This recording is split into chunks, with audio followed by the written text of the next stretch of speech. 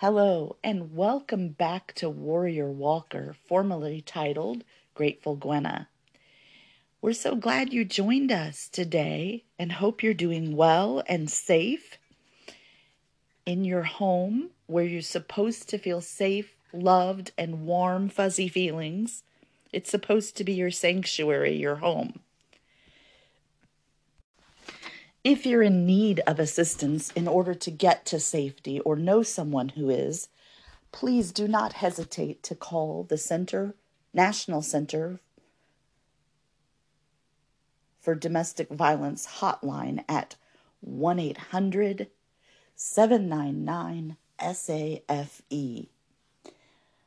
Well, up until today, the majority of my podcast episodes, which I've shared with you, have been primarily about convincing you to leave your abusive husband or partner and or get to safety and get your children, if you have them, to safety.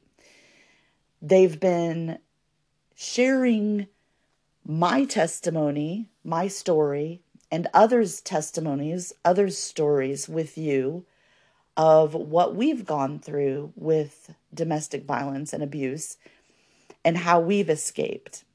And the podcast episodes, as God has led me, have included topics such as those topics friends and listeners, my audience, my podcast audience, my listeners have asked me to talk about or to share about, such as, for example, one of them was, how can I help someone who's being abused? And that specific podcast listener, audience member, was the mother of her daughter who was being abused. Her daughter was being abused by her daughter's boyfriend. And she was like, how can I help her? And up to now, so far, my podcast episodes have included topics not limited to, but such as, how to pack a safety bag, where to get help, and what to do. And really, a lot of my focus has been convincing you that you need to get to safety if you're being abused. And the reason for that was because, when I was the victim, when I was the one being abused, I was in so much denial that I even was in danger, which I absolutely was in danger. And I just was in denial and did not even realize or have a clue how much danger I was truly in back then. And it's been primarily about what does the Bible say about abuse? Because my own personal experience has also involved and entailed well-meaning Christians, pastors, and even churches preaching a little bit misleadingly, because they have been misled, in my opinion, about how we must submit to our husbands. But that's for a healthy marriage. And so a lot of my podcast episodes have been speaking the truth of what the Bible actually says about, the role of a wife in marriage and the role of a husband in marriage, the true biblical role. And so if you've not listened to those messages yet, I would highly encourage you to go back and listen to those messages, because we as a society in general, but especially as Christians and Christ followers and in the church, we often get that wrong or confused or misunderstood. We misunderstand what the Bible actually says about the wife submitting to the husband and the husband being the head of the household, et cetera, et cetera. So, just briefly, the husband is to love his wife as Christ loved the church. And if your husband is loving you as Christ loved the church, he's most definitely not going to be abusing you. And so if your husband is abusing you, then he is breaking and violating the marriage covenant before God. And so that releases you from submitting to that because it's abuse. And so that's just kind of alluding to some of those. So, but today I want to talk about what now. Let's say that you are finally convinced, okay, I'm in an abusive relationship. You're no longer denying it. You understand what your biblical role in marriage as a wife is, and it's definitely not to be abused. You understand that if your husband is mistreating you and abusing you, that it's definitely wrong, especially biblically, but not only biblically, but also morally. Whether you're a Christian or not, it's absolutely wrong. And ironically, most people who aren't Christians totally get that and understand that, while those of us who are Christians kind of have a tendency to use the Bible as, oh, well, I'm supposed to submit to him. No, you're not. Not to abuse. You're not to submit to that. That's not what God says. That is not at all what the Bible says about that.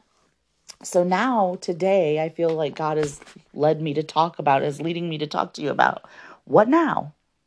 Let's say you're not in denial anymore. You're finally confessing and admitting to yourself, if nothing else, okay, I'm in an abusive relationship. My husband does abuse me. My husband is violating God's principles for our lives and for his life. He's not loving me as Christ loved the church. He's not loving me as he loves his own body, as, he's mandated to in the Bible. Can you change him? No, obviously not. But you can and should respond to that in a biblical way. So what do you do now? Listen, I don't have answers for you specifically. That is between you and God. However, I can encourage you to first and foremost, number one, pray to God about what to do. I guarantee you he will give you wisdom and lead, guide, and direct you in this situation. Remember, you are living your own personal Egypt. What I mean by that is, God's people, the Israelites, they were in slavery and bondage to Pharaoh. And your own marriage is a slavery and bondage to your husband when you are being abused by your husband. And so you are living your own personal Egypt. And if you remember in the Bible, through Moses, God delivered the Israelites from their Egyptian slavery and bondage to Pharaoh. He delivered them. He provided them with a way out. He parted the Red Sea for them to cross over. God made a way, and he can and will make a way for you to get to safety from your husband's abuse of you. All you have to do is have faith, pray, trust, and obey God, not your husband, God. You don't want to obey your husband in the case of abuse because he is actually calling you to disobey God when he's abusing you. So, first and foremost, you've made up your mind, I'm being abused, now what? Well, first of all, you need to decide if you need to get to safety. Are you truly in danger? My take on it is yes, you are being abused, you are in danger. For your own safety and also for the safety of your children if you have them. Maybe they're not under immediate threat or harm because he's not abusing them. But however, I can almost guarantee that they are being affected and influenced by his abuse of you. Because even when we think they're not, unfortunately, I've learned the hard way that our children are seeing us being abused. And again, we know that as mothers of our children, not only do we want the best for our children, I believe God's made most of us mothers nurturing, but we don't want our children to grow up learning that that's an okay way to live within abuse and having abuse in a marriage relationship and in a family home. We don't want our children to grow up living with a belief because they've witnessed it that abuse is okay, and or with a belief that we don't want them to have this maybe subconscious belief that it's okay if they get abused when they're grown because that's what they know. Nor do we want our children to grow up and have this kind of subconscious belief that, it's okay to abuse others because that's what they've seen and witnessed in their home. And studies statistically show and have proven that children who are subjected to abuse in the home end up either victims themselves or perpetrators. In other words, they abuse themselves or they are abused themselves. And I know we definitely don't want that for our children. I know I don't, and I'm assuming you don't either.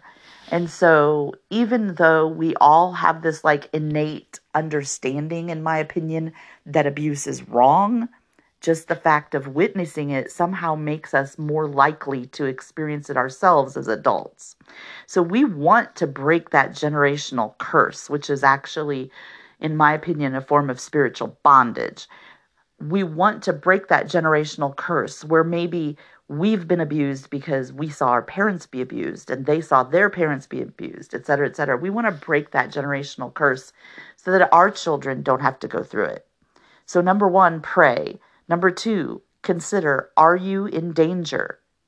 Is your safety being threatened? And I remember I didn't want to admit that, right?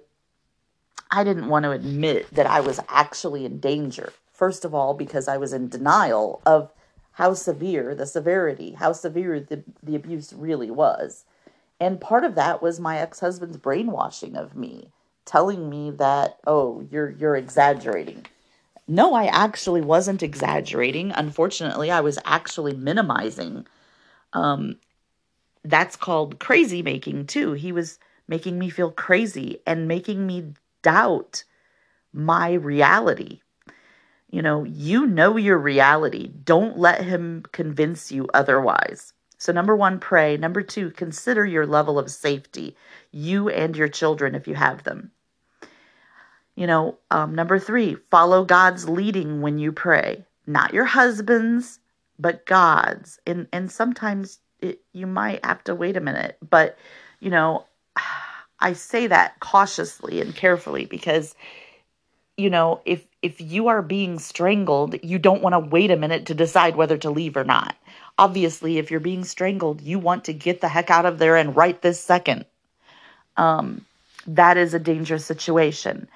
And that's an example. It could be, someone's holding a cocked gun to your head, which actually happened to my mother when I was young and growing up. Any of those situations where you are in immediate danger, immediate harms, safety is being threatened, where you could potentially lose your life. And it is that serious. And if your husband, like mine, is accusing you of exaggerating the abuse especially when he's doing things like that, then you can know for a fact that you are most definitely not exaggerating. And he's saying that as a method to try to control you and brainwash you and make you think that you're crazy, make you think that it's all in your head. It is not all in your head. And I think some abusers, like deep down, can't live with, this is my opinion. It goes against what social workers and counselors say, this particular thing. But my opinion is that a lot of abusers deep down, they're in complete denial about what they're actually doing to you.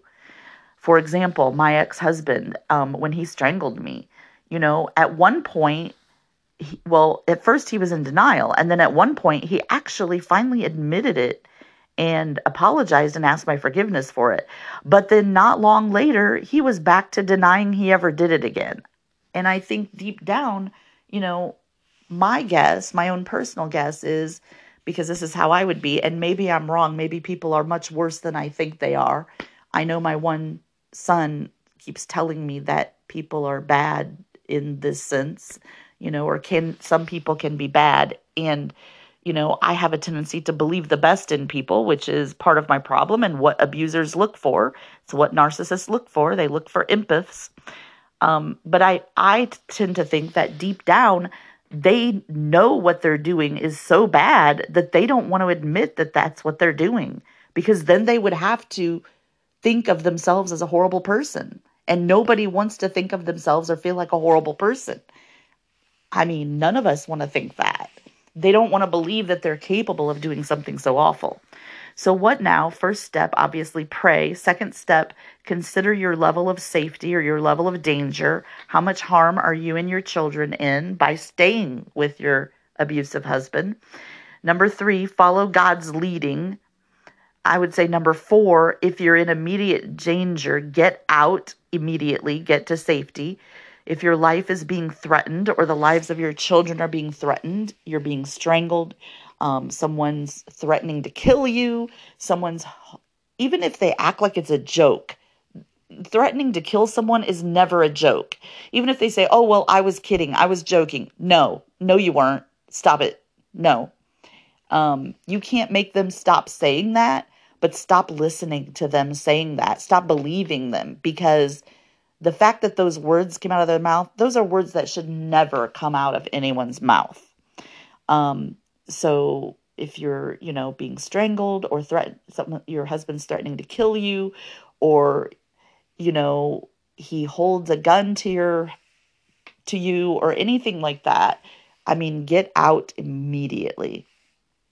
Number 5, hopefully from previous podcast episodes, you have packed a backpack or some sort of overnight duffel bag or bag of some sort, with at least 2 nights supplies in it for you and your children. Just basic necessities.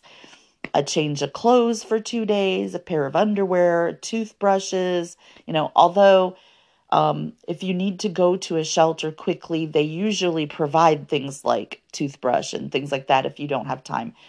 Your hairbrush, a copy of your driver's license, things like that. Keep all, like, paperwork, important papers, keep those in that backpack, and have that backpack in a place where your husband won't check. Like for me, it was the trunk of my car.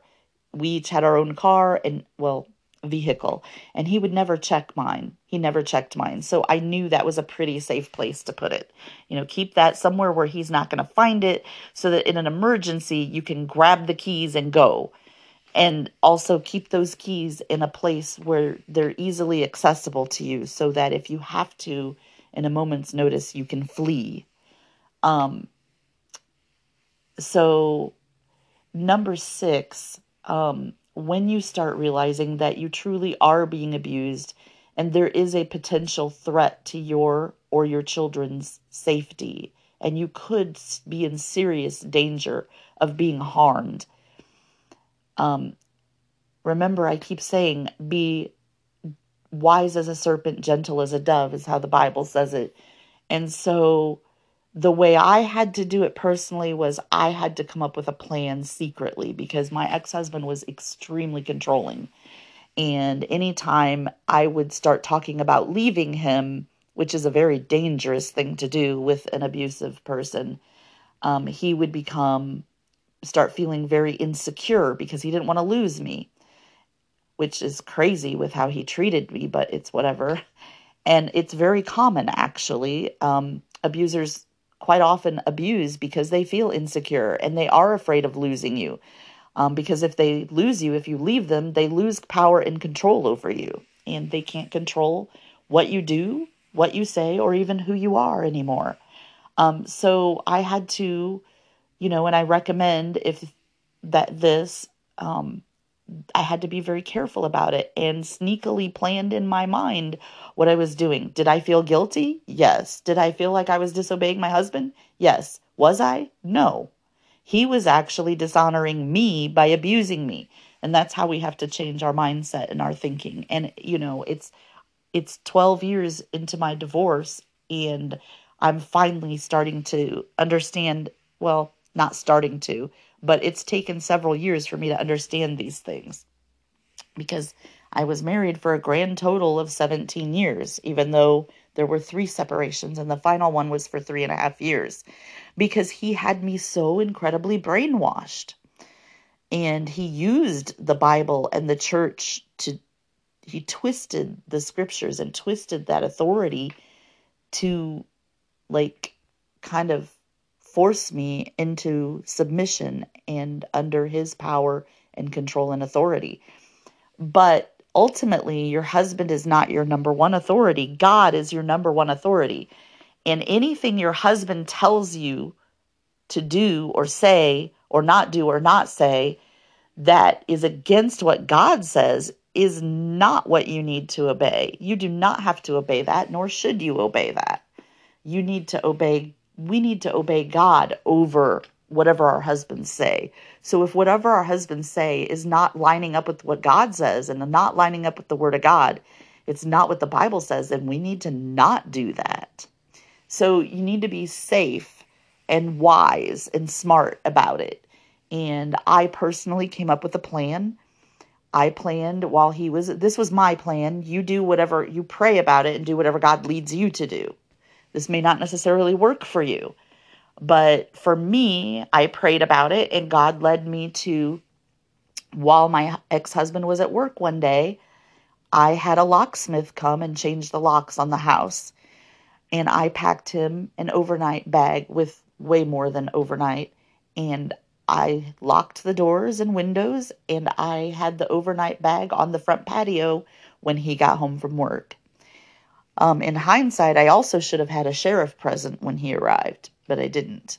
But it went okay, thankfully. But he was definitely extremely angry because at that point, the house was still in his name, because that was I believe, one of his control and manipulation tactics. And he tried to use that against me. But thankfully, I was able to talk to the mortgage company, and with God's help, I got them to include my name on the mortgage. And then they actually helped me. And that was one of the miracles God gave me, was the mortgage company. They were like one of the first people I told my actual situation after hiding the abuse for years and years. And the abuse of me by my ex-husband. And I was so blessed because the mortgage company was so good. I can't remember the name of the mortgage company now, but I'm so thankful for them. I'm so grateful, incredibly grateful. I told them, I said, I don't want my children. They're going to have to go through a divorce now, maybe. They're definitely going through a separation. I said, and I can't believe I was like, maybe a divorce. I should have been like, definitely, absolutely a divorce. But in my head, I was trying to do everything the biblical way and trying to do a biblical separation, because the church and not my ex-husband, because he wasn't about separation. He was just about me tolerating whatever he dished out. But, and I say that matter-of-factly, not with bitterness anymore. I used to harbor and hold bitterness in my heart, but thankfully God just took that away from me one day.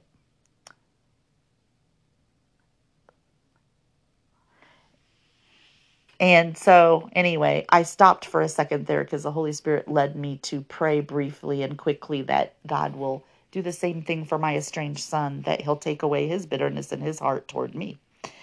So that's what I was doing for a second there, because the Holy Spirit led me to just stop and do that for a second.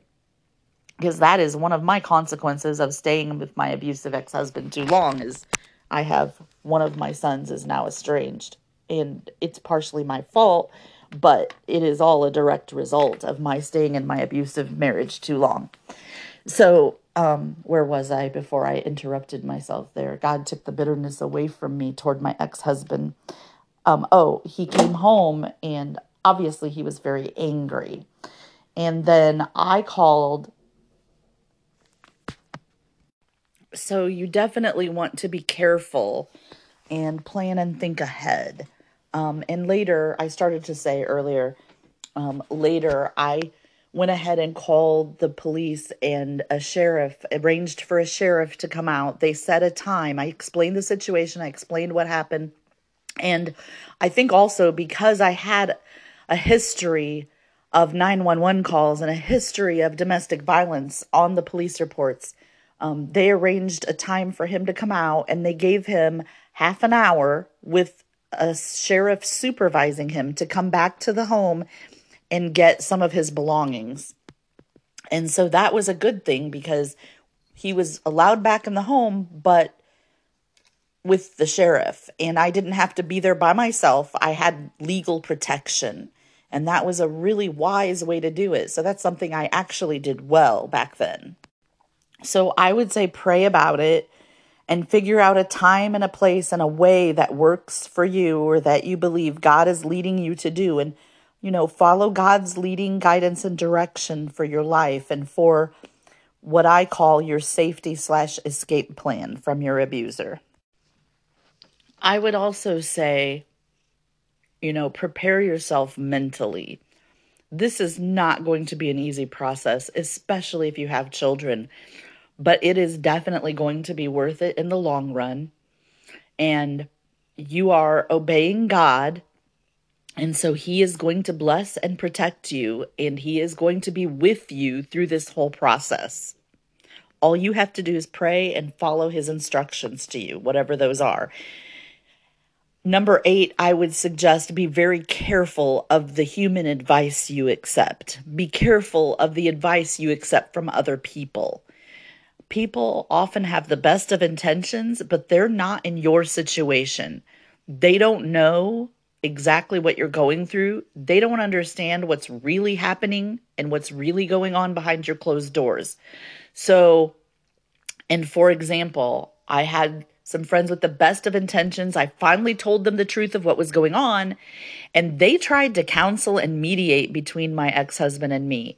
I'm sorry, but marital counseling does not work in the case of abuse because it's not a marriage problem, it's an abuse problem. So be very careful about accepting advice from well-meaning Christian and other friends. They love you and they mean well, but they don't have a clue what they're talking about, especially if they've never been through abuse in their lives. Number 9, next, I would recommend, if you don't have someone already, carefully and wisely choose a Christ-centered, abuse knowledgeable, someone who knows a lot about abuse, maybe even has an expertise in helping abuse victims, Christian counselor to help you. You need some support from a professional because you have been brainwashed. You've been abused however long, all these years, however long it's been. You need someone who's on your side. You need someone to help you realize your worth in Christ. Because like me, if you've been living with someone long enough who's been abusing you long enough, your self-worth, self-esteem is just crushed and shattered. And you need someone who's going to help you build that back up, help you understand your true value in Christ and who you are in Christ. So prayerfully, wisely, and carefully consider and find a Christian counselor who specializes in helping victims of domestic violence. What is this, number 10 now? It just came to my mind. What about pets? Sadly, oftentimes one of the first signs that someone is abusive is they will abuse your pets. Well, if you have to flee in an instant due to your own safety, you can't worry about your pets. You've got to get yourself out of there first and foremost, and your children. You've got to get to safety. And I can hear the abuser saying, well, those are my children too. Yes, they are, which is all the more reason why you shouldn't be abusing your wife in front of them, which is why you as a wife are going to protect your children from seeing that and witnessing that. Your pet, hopefully you can come back and get the pet later, but human lives are more important than animals. And if you don't have a choice, please don't feel guilty about that, okay? You need to get you and your children to safety first and foremost. You come first, okay? Because if you're dead, you can't take care of your pet anyway, right? Let's think about this logically. Not trying to be crass here, but it's the truth. Number 11, start thinking about how you're going to support yourself financially. I know in the past, a lot of women, wives, have hidden cash stashes from their husbands just in case of such an emergency like this or some other. Maybe somebody suddenly got diagnosed with cancer and, the wife had been secretly stashing cash for years. I'm not recommending this or saying you should do this, but if you have not been able to do something like that, where you have a reserve monetary fund that your abusive husband doesn't know about, then you need to come up with a plan. If he's been your primary source of income like mine was, come up with a plan to start earning an income and support yourself and your children if you have them. Now, for an immediate temporary solution, you should be able to go to something like a welfare office. Like in my city where I was living at the time, there was a food stamp office. And so you could apply there for cash assistance and for food assistance. And I got granted all of those things. And they'll determine like how much money you make, how much money you were making. You know, you just tell them the truth about your situation and they will help you. It is a government funded program. And I don't know about your abusive husband, but my abusive husband, he didn't allow me to request financial assistance from anyone, especially not the government. And, you know, as Christians, we are to be, frugal and good stewards of our money and resources. But when you are an abused woman escaping from your abusive husband, it's okay to ask for a little help. I mean, that's why those resources are there to begin with, to help people who need them. So, you do go through a process and there's a lot of paperwork usually. But usually they'll have some sort of program to help you right away. And so don't let the paperwork part scare you out of applying for help, because they will help you. And they were a huge help and a huge resource for me. They gave us food stamps, and what they'll do, they'll give you a card usually, and you can go to the grocery and use that card for food. And you get so much money amount a month on that card to spend for your groceries, for you and your children. Another thing you can do and should do, in my opinion, definitely should do, especially in the meantime while you're waiting for approval for your cash and food stamp assistance. And there's nothing wrong with that. I know it's humbling. It's a very humbling process, but everybody needs help once in a while. There's no shame in it. I remember thinking, wow, look at all these people who are worse off than I am. Like, my clothes were nicer than most of them and things like that. And I felt so guilty for being there at first, but don't feel guilty, because you need help just as much as they do. It's just you didn't before, maybe because your husband supplied all your needs or whatever, financial needs.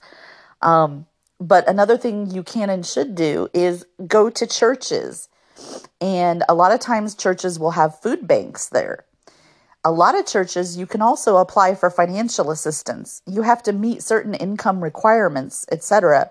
But usually if you explain the situation, or you can request an interview with the pastor, then they will take into consideration your extenuating circumstances and try to help you.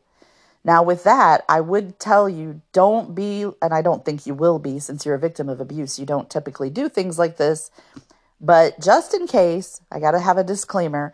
Don't be like some people who go around hopping churches and just get all the assistance they can afford, because, or not they can afford, that they can get. They hop around. Don't do that, because just taking advantage of the system. Don't take advantage of the system. Be honest about your needs and be honest about your situation. It's hard. It's not easy. I understand. Don't get me wrong. It's hard to tell people what's really been going on behind our closed doors. Hopefully you're already a member of a church body. If you are, go there first. Even if you don't have a church food bank or things like that, or you don't know about it, go there first. Go to your pastor first. Go to your whoever it is, community care ministry, whoever it is, whoever helps people with financial needs and food needs, go there first. If you don't have if you're not a member of a church body, it wouldn't hurt you to find one, and be very selective about your church you select or you choose, because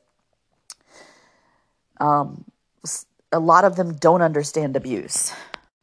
I would also caution and say, be careful if you've been going to a church with your abusive husband and they know him, or they think they know him more accurately, because they may believe him over you, like mine kind of did me. And so you want to be careful about that. And I've seen it happen with other women too. Just be very, very careful. Again, be wise as a serpent, gentle as a dove. Pray and seek God's guidance before you do anything.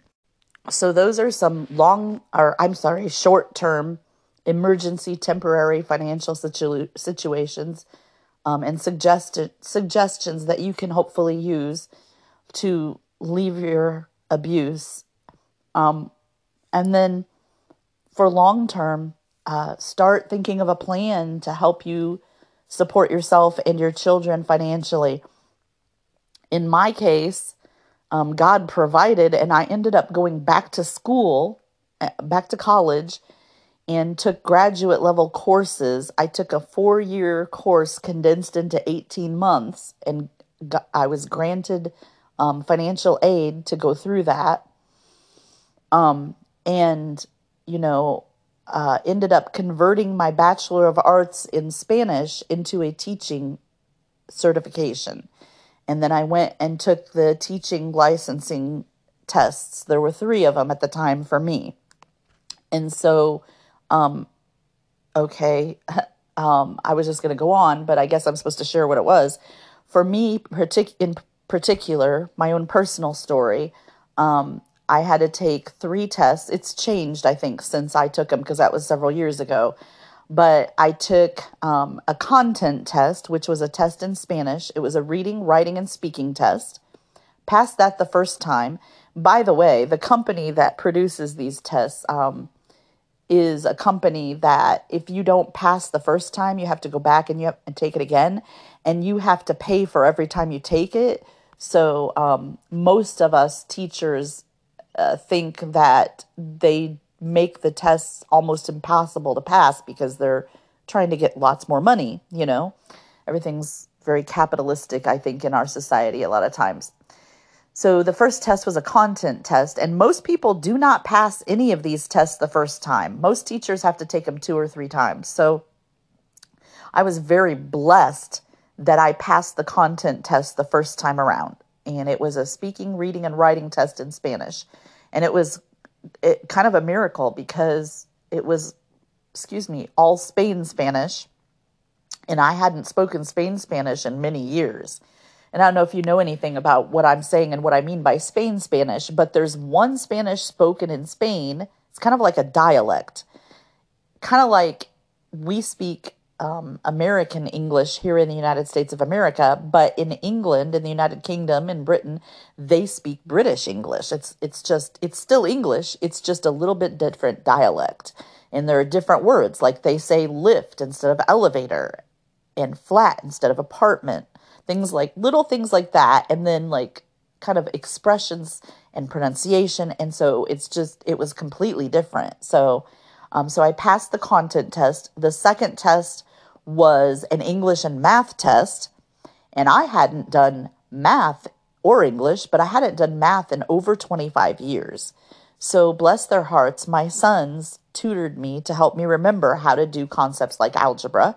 And I did pass the math test the first time. Thankfully, barely, but I did. And you just had to pass it. And then the third test was a pedagogy test.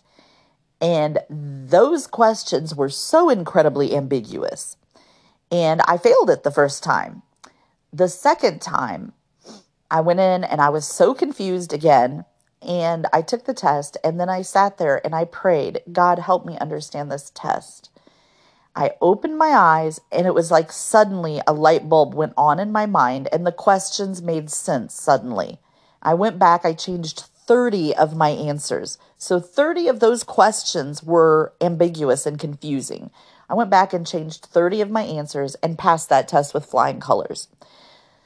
And then I got my teaching license and certification. And so I went back and I became a teacher in the classroom. And before I got my license and certification, while I was in the graduate school program for 18 months, that accelerated program that's normally a 4-year program. It was called Transition to Teaching.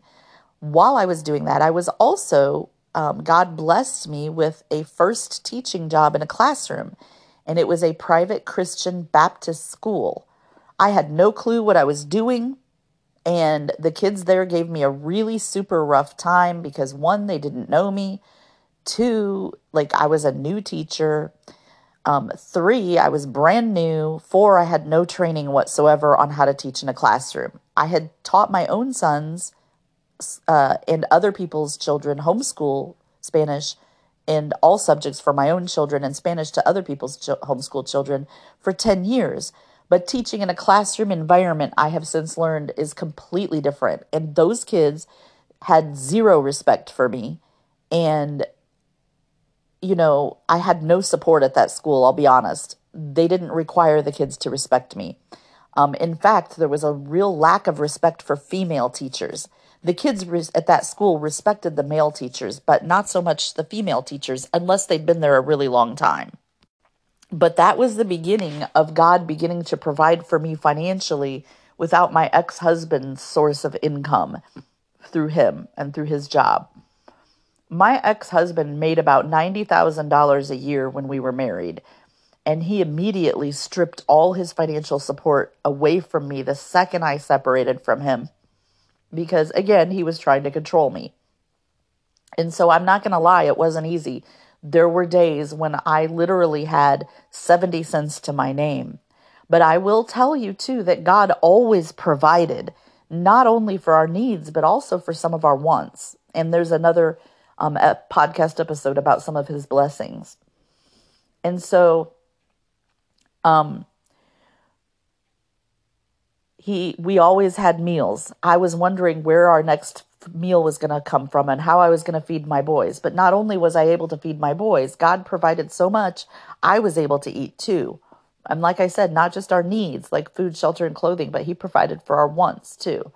So he provided for, our food.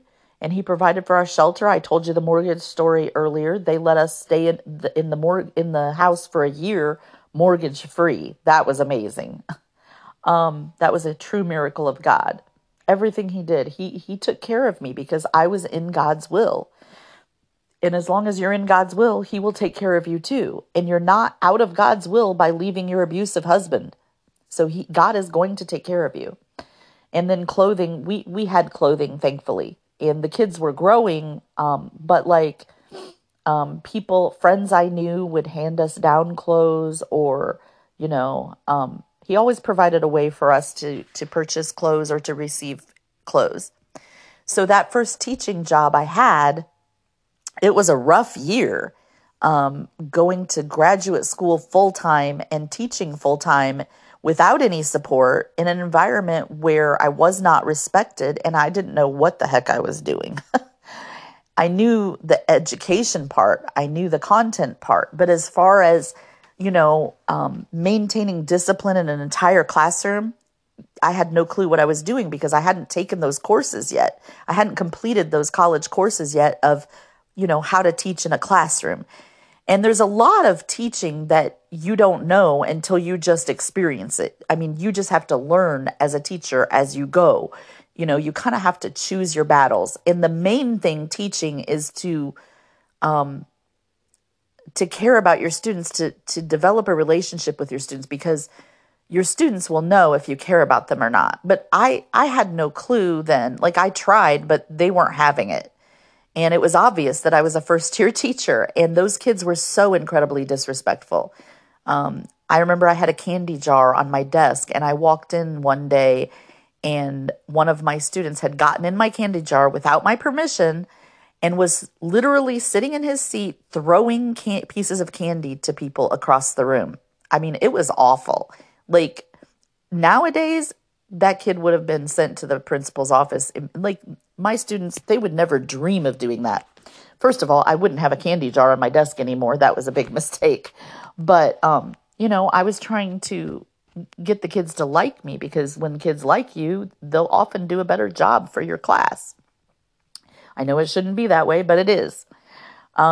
But I really, truly do care about my children. And that's really all the students want to know, is that you care about them. But that first teaching job, not knowing, it was so incredibly stressful because I didn't know what I was doing. It was my first year. I was disrespected, everything else.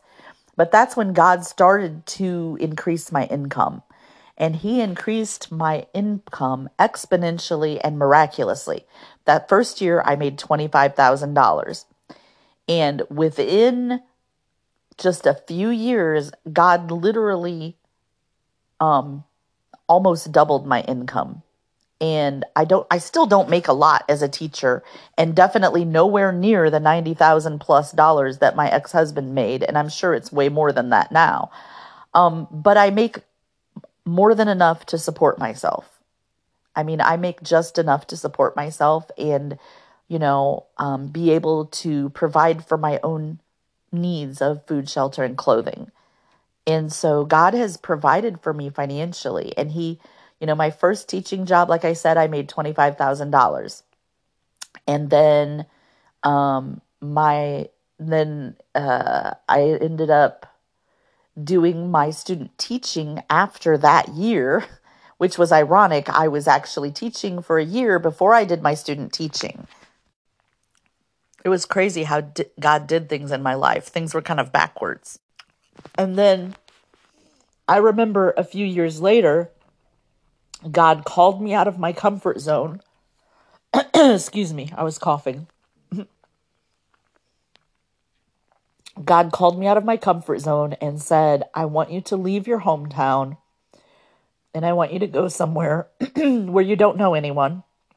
So I obeyed him. I moved to another town, had no friends, told God, asked God to choose my friends for me. It took a long time, but he did. And they are friends for life. And I'm very grateful for them. But I was making, I think, $34,000 at that school. So God had increased my income substantially. And then a couple years later, God called me to another school in a different location. And he increased my income there to $38,000. And he just kept increasing my income. And teachers' incomes, unfortunately, in my opinion, are public knowledge. So it's not like I'm divulging anything confidential by sharing how much I make with you. So, I mean, you can get online and see how much I make. And then, so I made $38,000 there. I was at that place for 4 years, and then God called me where I am now. And so, I make about probably around 47,000 now a year. And it's not a lot, and definitely nowhere near the 90,000 plus, like I said, that my ex-husband used to make when we were married. But it's enough to provide for my needs and even a few of my wants. Not a lot, but it's enough, God is good. God will provide for you financially the way he has provided for me. You just need to trust him, have faith in him, and obey him, and he will walk with you. God promises to never leave us and never forsake us. God will not leave you. He will walk with you through this. You just need to trust him and have faith in him. And it's not always easy, but God takes care of even the sparrows, as it says in the book of Matthew. He will take care of you. He took care of me. He took care of my children. God is amazing, and he loves us. He loves me. He loves you. He wants the best for us, and the best for us definitely does not include being abused. And I'm not at all talking about a prosperity gospel. I am not saying, God wants you to have a BMW. No, I'm not saying that. God wants you to have a hope and a future, Jeremiah 29:11. He wants the best for us because he loves us, just like we want the best for our children. So have a plan for how, like a long-term plan for how you're eventually going to provide for yourself and your family financially. And that means your children, your family. You are now a family of you and your children if your husband's abusing you and you've left him, okay? I am not promoting divorce. I am promoting you being safe and alive and your children having a better future than what you've had if you've been abused by your husband. So have a financial plan in place, prayerfully, follow God's leading. And the Bible says, if you ask, you will receive. Um, and that doesn't just mean, I believe, about salvation. I believe it means about whatever we ask. The Bible says, whatever you ask in my name, it will be yours. Jesus said that, I believe. And so, of course, it can't be, it needs to be within God's will, not like selfish. But you taking care of yourself is not selfish. It's actually a gift to your children and to yourself. But I keep emphasizing and recognizing your children because oftentimes we allow ourselves to be mistreated, or we, tolerate it, or whatever word you want to use. I'm not saying it's your fault or my fault or our fault, but we do that because, we think that's best for our children, and we're very nurturing typically as mothers, and even as wives, maybe a little too nurturing as wives sometimes. But if we wouldn't want that for our children, then we wouldn't want it for ourselves. Do you know what I mean? Like, if you wouldn't want your child being treated how you're being treated, then get out of there. And again, yes, the Bible says God hates divorce, but it says that he hates a man covering his wife with violence just as much. So God supports you not being abused by your husband. God thinks violence against you by your husband is just as bad as divorce. So there you go. God wants you to protect yourself the best you can with his help. So, I don't plan to provide income, and God will help you. Just stay in his will and obey him, like I'm sure you're probably already doing. I personally, unfortunately, do not recommend being a teacher nowadays. I love my job and I'm called to it. But I think you really have to be called to it because it is not the same nowadays as what it used to be. There's a lot to consider. And when you are teaching in a public classroom environment, when you're teaching in a public environment, there's a lot of darkness in that world. And you have to be someone who's capable of being around that all the time. You're not allowed to talk about your beliefs. There is no free speech when you're in a school as a teacher. You're not covered by the Freedom of Speech Amendment when you're on school grounds. Teachers are not allowed to lead prayer. I mean, there's a lot. So you are surrounded by darkness. There's also light. There's both. But it's not like, when I homeschooled and stayed home, although I was being abused by my husband, I was surrounded and chose Christian friends to surround myself with. So I was constantly around light. And God just has me at an entirely different place now, And there's a lot of darkness that seeps through and that is there. And I pray for my classroom all the time, silently, of course, because, no free speech on school grounds. But, and that's a law, okay? So you kind of have to obey the law if you want to keep your job. So, and I'm obeying God, and he's got me where he wants me. And I believe that he is using me. Even though I can't say anything about my faith, I believe that my kids see who I am. I believe they see Jesus through me, hopefully. Not that I'm perfect, that's not it at all, but they see my imperfections and how, I try to be my best and I try to love on them and others and be kind. And I believe that's shining his example to my students, to my kids. I call my students my kids. One time my son said, "They're not your kids, Mom, we are." And I'm like, "No, they're my kids. You're my sons. You're my children." I don't think he really understood that sons and children is on a much higher level than kids. But my students, my kids, have become like a second set of kids to me in my heart. And they always do every year. And they know that I care about them. I truly, truly care about them. Each and every one of them. And that's just, that's part of why I know I'm called to be a teacher. So plan for how to provide. I don't really recommend teaching unless that you really strongly believe that's where God's calling you, because there are a lot of challenges in it.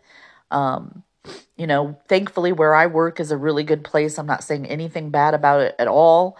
But politically speaking, as a general rule, teaching is extremely challenging. And that's probably putting it pretty mildly and in multiple ways. Thankfully, I'm blessed. There's a lot of those challenges I don't have where I work.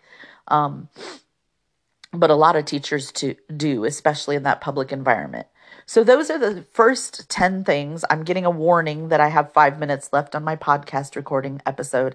So those are the top 10 things I would recommend that you do when you do finally realize, confess, or admit that you are being abused by your husband, you're a Christian, and you're looking for what to do. Those are my top 10 things I would recommend, and I'm probably forgetting something. So you may have something you want to add to that. That's more than fine. Please, again, pray about it. Don't listen to me. Listen to whatever God tells you. And be careful accepting advice from others, even Christians, who may mean well, but they don't understand your story. They don't understand what you're going through. They may not even believe you totally about what you're saying that's happening in your home behind closed doors. Remember, your number one priority is your relationship with God, your relationship with Jesus. Your number two priority is to keep yourself and your children safe. Feel free, please comment, reply, let me know your thoughts, ask questions, interact. You can write replies to my podcasts. I believe you can put them anonymously. I will try to look at them as I'm able. I've never had a reply so far, but I'm more than open and willing and would love feedback. Thank you for listening. I hope and pray that you're safe and your children and you are safe, and that if you're not, you'll get to safety immediately as soon as possible. Nobody can tell you what to do. Follow God's direction in your life. So glad you're here. We love you. I love you. But remember, Jesus loves you more. Thanks for listening. Until next time.